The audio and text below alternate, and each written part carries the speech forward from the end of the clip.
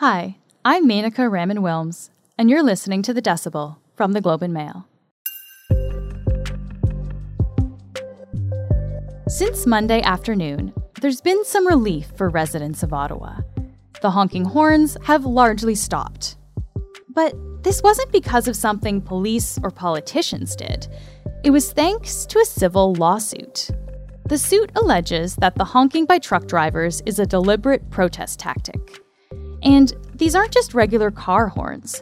There's also air horns and train horns from semi-trucks, which can be as loud as 125 decibels, according to the suit. For comparison, the sound from a lawnmower is around 90 decibels. As a result of the suit, a judge granted an injunction, ordering protesters to stop honking for 10 days. And this return of sleep for Ottawa residents is in large part thanks to a 21-year-old named Zexi Lee. Zexi became the plaintiff for the suit after being approached by a lawyer, Paul Champ. In the first couple days, I definitely did my best to ignore them, but that's difficult when they heckle you for wearing a mask and when they honk their horns at you for wearing a mask. Earlier in the week, Globe reporter Aaron Anderson spoke with Zexi, and today you'll hear that conversation. You may notice the sound is a little muffled at points because Aaron and Zexi were speaking over Zoom. This is The Decibel.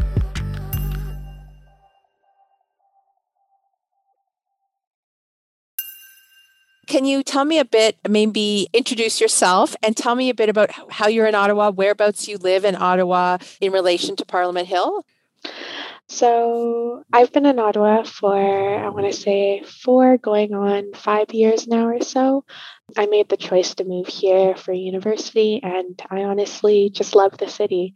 It is sort of, I heard it described as kind of a big city with a community kind of energy to it where everyone kind of knows one another, and I think that's kind of amazing.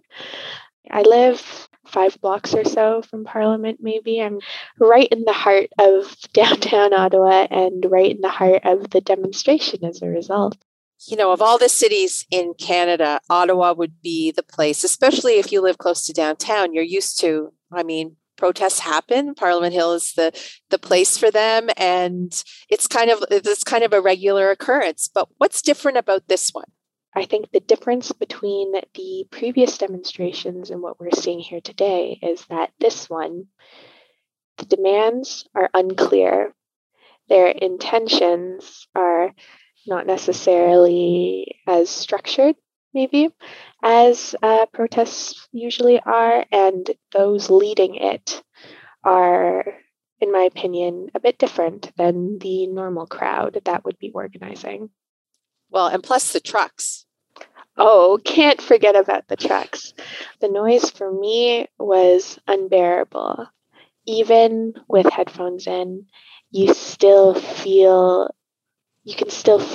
almost the horns blaring at you. You can still hear the faint, even with noise canceling headphones, there's still that faint blare in the background, and it's the rhythm of it. It is something that's really jarring for myself, but something I know is even worse for those with greater sensitivities like autism and other conditions, even dementia, and especially for young children, animals like dogs and cats, which are everywhere in the downtown core. So it was extremely loud. It was constant, and I would describe it as torturous from day one, to be quite honest with you. I guess when you say about the rhythm, even where I live, was like almost like a vibration, like this. Yes. There was the hum and the vibration. Yep. And I imagine downtown that must have been like, even with your headphones on, you'd feel this vibration kind of around you. Yes, it's almost like no matter what, you cannot escape it. In the first couple days, I definitely did my best to ignore them, but that's difficult when they heckle you for wearing a mask and when they honk their horns at you for wearing a mask and when they delight and cheer when you flinch at their honks.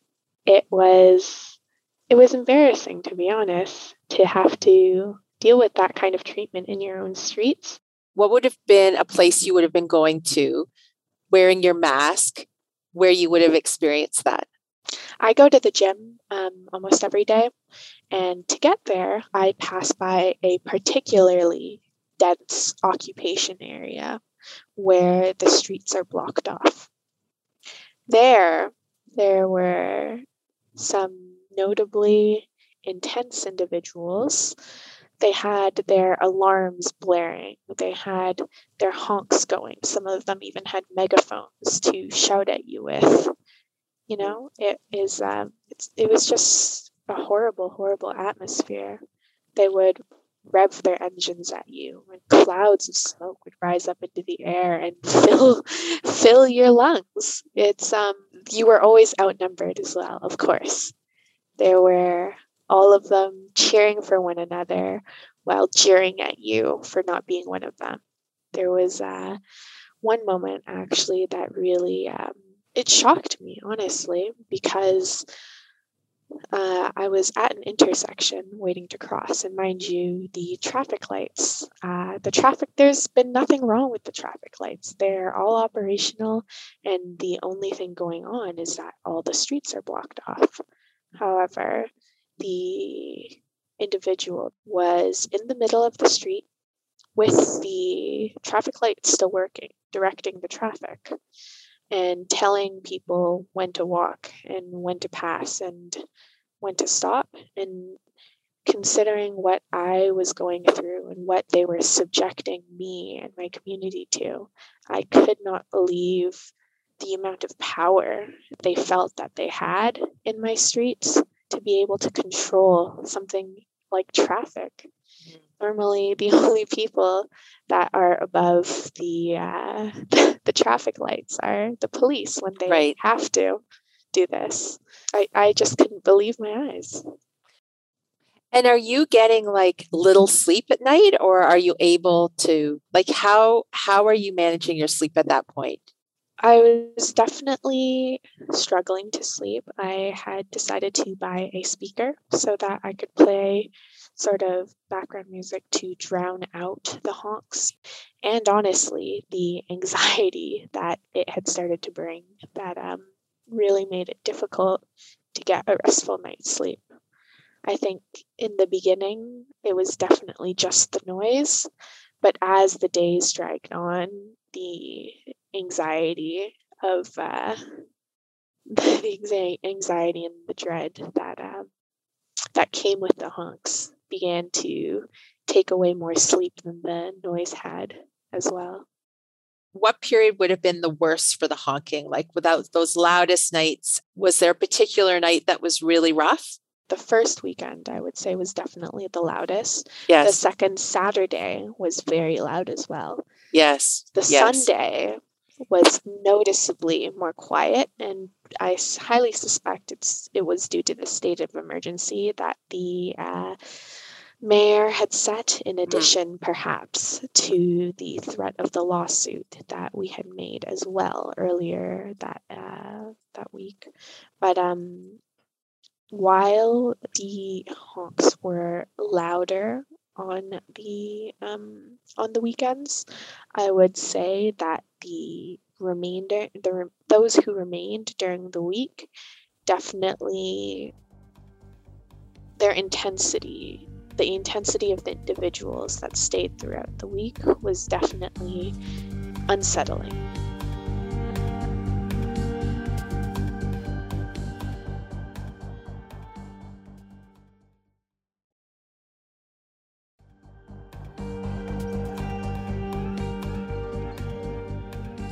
What made you decide to put your name on the suit, on the claim? So, as you might know, I didn't seek the suit out. The suit kind of found me. So what has been the backlash to your name being out there attached?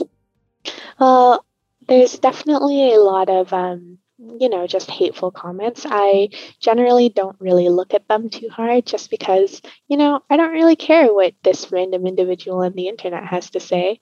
If you're not someone who's affected by this, if you're not someone who's suffering by this, if you're not someone who's important to me in that sense, then your opinion really doesn't mean much to me. But yeah, of course, I've been receiving threats. I've been in contact with the authorities regarding these threats, and that is just a reality that I'm going to have to live with for a little while. Hopefully, it won't be permanent, but we'll have to see on that. Were you in court when the judge granted the injunction? I was sitting here with bated breath, watching the screen intensely, listening to the judge go on about the details of the case, and he began. His tone sort of, I wouldn't say his tone necessarily shifted, but maybe his wording did a little bit. And it started to sound like he was starting to suggest and bring up points that were in support of the injunction. And in my head, I was like, I think I know where this is going. I was like, you think that our claims are valid, you say? You say there's irreparable harm being done here? And normally that's not something you'd be happy about, but in this case, it honestly really truly was. Well, he had that great line too about the honking. I can't remember the quote now, but the opposing counsel had asked for 5 minutes of honking per day, and the judge had looked at him and through the camera and said in response something along the lines of, a honk does not communicate any great thought or anything, or something along those lines. You know, he has a certain way with words that I can't capture in this moment, but I think the sentiment is there. Oh, tooting a horn is not an expression of any great thought I'm aware of. Oh, it was excellent. It was so excellent. The only thought that was going through my head and out of my mouth even was, yes, just yes. And just that was all I could think. I was just like, thank goodness we are heard. We will have peace, and we aren't abandoned. What? And so that night, did you have to sleep with your speaker on and your earplugs too, or could you not? I definitely was a little nervous still because, admittedly, enforcement had been a little weak thus far, but I did feel that the court order had much more serious consequences than some of our other laws to be enforced. And while I had a little bit of anxiety, it was not so much that my sleep was affected. But originally, I was just so happy and grateful that not just me, but everyone would be able to get some peace, some very well-deserved peace after what we had all gone through. I think it almost it brought me to tears a little because we've all been through a lot, and even though the noise isn't the last step, it was definitely the first one. So it was one of our first baby steps in the right direction, and something to help snowball the action into something much bigger. Well, yes, because it's not like the protest is over. Yes. So what now? I think what I accomplished is almost a case study in the power of the silent majority. What really prompted me to start shouting from the rooftops, in addition to the care that I have for my community, was the indignation that people who I so vehemently disagreed with, that they were making their voices so much louder than mine and others that think like me. And I really thought, you know what? Enough is enough. I deserve to be heard. So I made a decision. I think I made the decision on a couple days into it, maybe 4 or 5 days into it. That's how long it took me to sort of break. But from then on, I decided I'm going to channel all this hopeless, disappointing, and sad energy into actually making a difference and standing up for what I believe in at any cost. And you didn't have to yell at anyone. You didn't have to honk any horns. I'd like to think that I went about things the Canadian way.